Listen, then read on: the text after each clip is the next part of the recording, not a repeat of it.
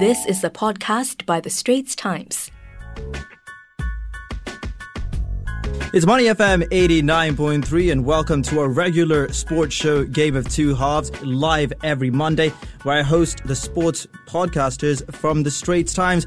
I'm Adrian Abraham, and joining me in the studio today, I've got Sazali Abdulaziz, and I've also got the content producer with The Straits Times, Zial Raushan. Gentlemen, welcome to the studio. How are you? It's been good. It's been a good weekend, I think, of sport and of, the EPL returning finally. Yeah, very good, very good. Good weekend of sport. And joining us in the second half of this show, we'll have the national swimmer Quah Ting for a chat on her experience at the International Swimming League. Now, I guess we should start with the Premier League. The international break is finally over. We saw some great football over the weekend, starting with Liverpool, who are missing a lot of their key players, but managed to pull through a 3-0 win against an in-form Leicester City. Sazali, your thoughts on the a depleted Liverpool squad? Well, basically it's crisis. What crisis, right? I mean, the way some people were talking before the game was like Liverpool would struggle to field 11 players on the team, but they won comfortably and they were convincing. And I think there's so much for them to be happy about. Diego Jota and Firmino. There was talk about Jota replacing Firmino in the starting 11, and now they complemented each other so well in the game. Firmino had a wonderful game. He was in the thick of everything good they did. So I think, all things considered, it was a fantastic weekend for Jurgen Klopp. Yeah, I can't disagree with Sazali. Crisis, what crisis? I think Liverpool fully showed they have a squad that is capable of mounting a title challenge. And despite the numerous injuries, I think they all pulled together really well.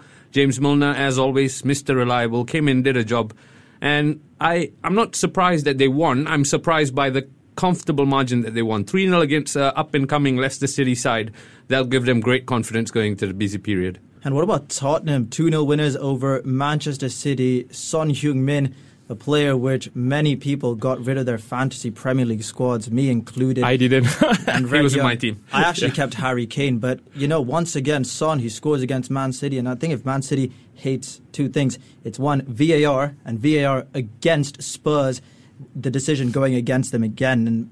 And, Pep Guardiola just signed a new contract with Spurs. Look the real deal, top of the table, and Mourinho is probably proving his critics wrong at this point. Yeah, it does look like Jose's got his mojo back. Doing really well. Tottenham, they look a well-drilled outfit, as you expect of a Mourinho team. I went on this show on Friday and I said I expect City to win, but having watched that game, Tottenham, they're in for the long haul. They're going to do well this season. I actually don't think they'll sustain a title challenge. Spurs to me right now, they remind me a lot of Liverpool under Benitez and Brendan Rodgers. They have a world-class striker going forward. They have, 2 or 3 very, very good players. But then not much else, not very far from being the final product. They've got a good goalkeeper, just like how Reina was, for Liverpool so many years ago. But, I think in terms of the whole package, I don't think Spurs are there yet. I don't think they'll sustain a title challenge. I take your point, Saz, but considering City look out of it this season, who's going to compete with Liverpool? I'm just looking at the table now. I can see your point, but Probably Chelsea. I see Chelsea as the only serious contenders to Liverpool. Okay. Yeah. I don't know, you did mention sort of Liverpool squad under Benitez, and I think Benitez won the Champions League as well, so I guess Tottenham do have something, never say never. But also, like Raushan said, this Man City team, they are awful this season. I mean, I don't know what's happened to them. Pep Guardiola, yes, we know he's got his fair share of injuries, but I mean, come on, who else will compete? We're looking at Tottenham, Liverpool, possibly Leicester City. We saw United win over the weekend. They moved up to 9th from 14th. I know it's a long way to go, but Raushan, a win is a win. Bruno Fernandes, once again, a retaken penalty. I think that's the second one he's had this season. Lucky, I think, United this weekend. Look, that's the case for United at the moment. We're not going to show up play excellent football and take a win. We're going to scrape through, and that's what we did against West Brom. Again, we started with 2 holding midfielders, which I disagree with. At home, we shouldn't have started with 2. But either way, 3 points is 3 points. And looking at the table, we have a game in hand. If we win that, we'll be up thereabouts. So I'll take that.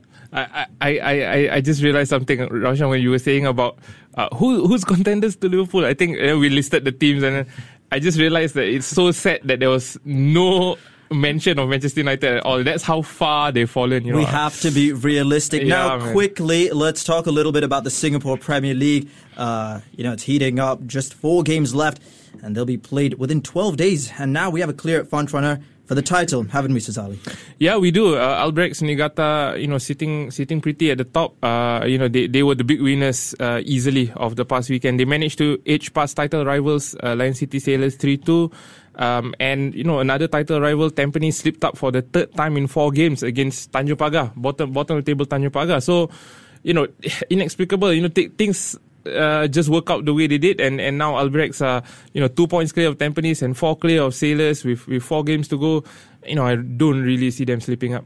Yep, exactly. I think Lion City are definitely out of it at this point. But Tampines, you never know. I mean, Albrechts get the job done, always get the job done. So they are clear favourites in the driving seat. But I expect one final twist this year.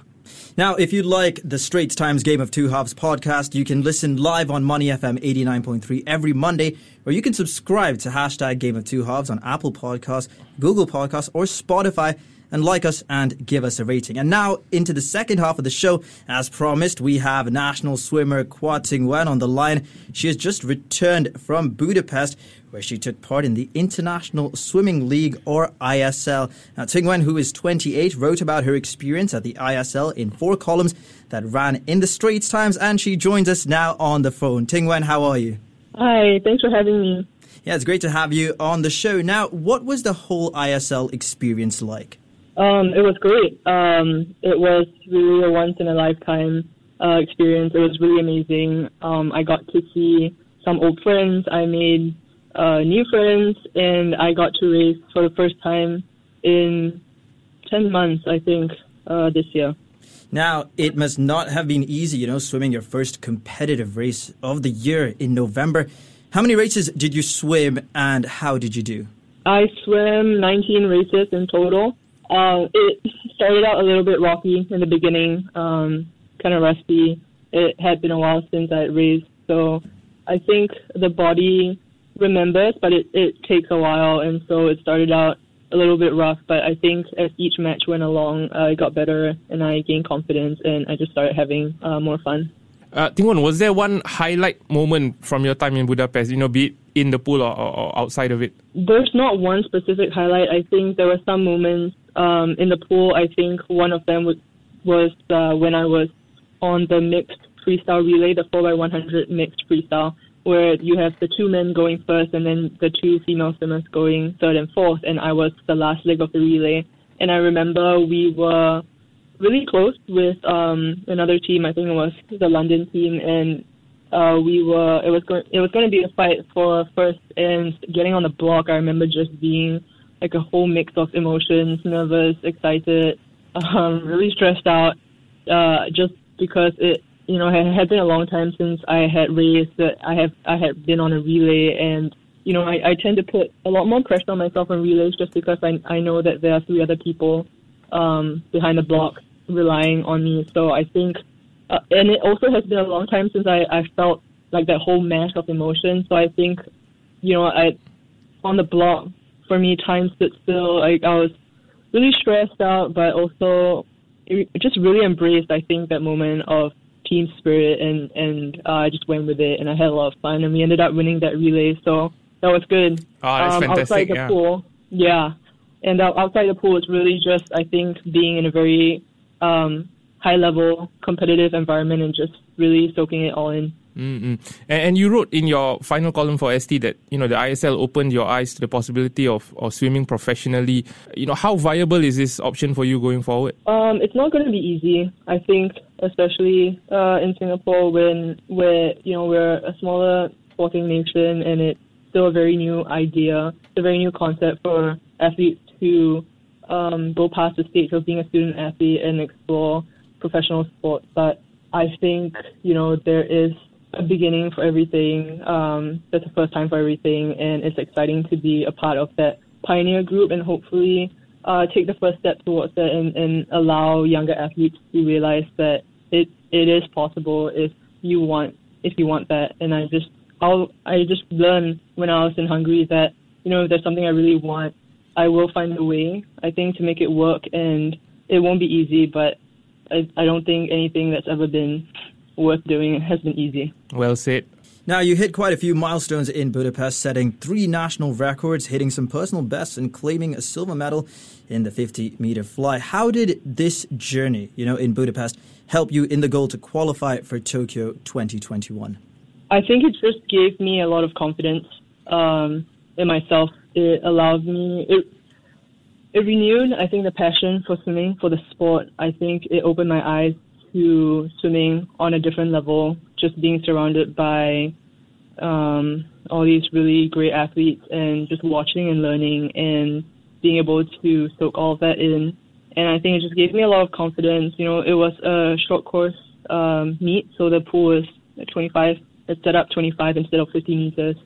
So it forced me to work on little things like my turns, my underwaters, and I think just all the skills and the technique that I practiced in that 5 or 6 weeks when I was there, I think being able to bring that back here and practice that moving forward to Tokyo, it's just giving me a lot of confidence in terms of technique and skill work.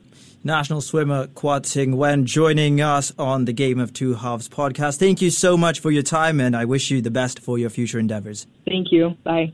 Now, Cezali, just finally we can sort of wrap up just everything else that's been happening, not just in the world of football, but tennis. Daniil Medvedev, did he manage to catch that match against Dominic Thiem? It was his first big title. And I know I'm throwing you a little bit, under the bus here, but yeah, I feel that I didn't catch the match at all. But it's a historic win. Nadal and Djokovic, they play them in the semi-finals. Dominic Thiem against Djokovic and Daniil Medvedev against... Are you suggesting this was a change of guard? Possibly. This was, I don't know, it possibly be. I mean, Dominic Thiem, we saw in the US Open how, he did beat Alexander Zverev in 5 sets. And everyone talks about these 3, Roger, Nadal, and Djokovic. And we're slowly seeing Dominic Thiem, Daniil Medvedev, and possibly Zverev. But, I mean, I don't want to talk about Kyrgios because I feel that he reminds me of a Balotelli. Wasted potential. A bit reckless and a bit out there. But going forward, we have the Australian Open to look forward to. And if I was just to throw it out there, do you think that Dominic Thiem, Daniil Medvedev, do you think they could really challenge the other 2? It has to come sometime, right? The changing of the guard, but I think it's I don't think it'll happen where they'll sort of become the new Roger and the new Rafa Nadal. Yeah, I don't think so. These 2 are just a special breed. It's like saying Haaland is going to be the new Ronaldo. It may happen, you can see it. Is he coming to United? No, sorry. 4 goals this weekend, again, right? Yeah, and that other kid, Moukoko. Yeah. Yusufa Moukoko. 23 goals in 22. He doesn't look 16, by the way. It looks about 19, 20, yeah. Moukoko, Cameroonian German international. Well, gentlemen, thank you for joining me today. And there goes the final whistle for our sports discussion of the week. We hope you enjoyed listening to us. Now, don't forget you can catch ST's Game of Two Halves podcast on demand on the audio apps Apple Podcasts, Spotify, or Google Podcasts. And we will catch you next week at the same time.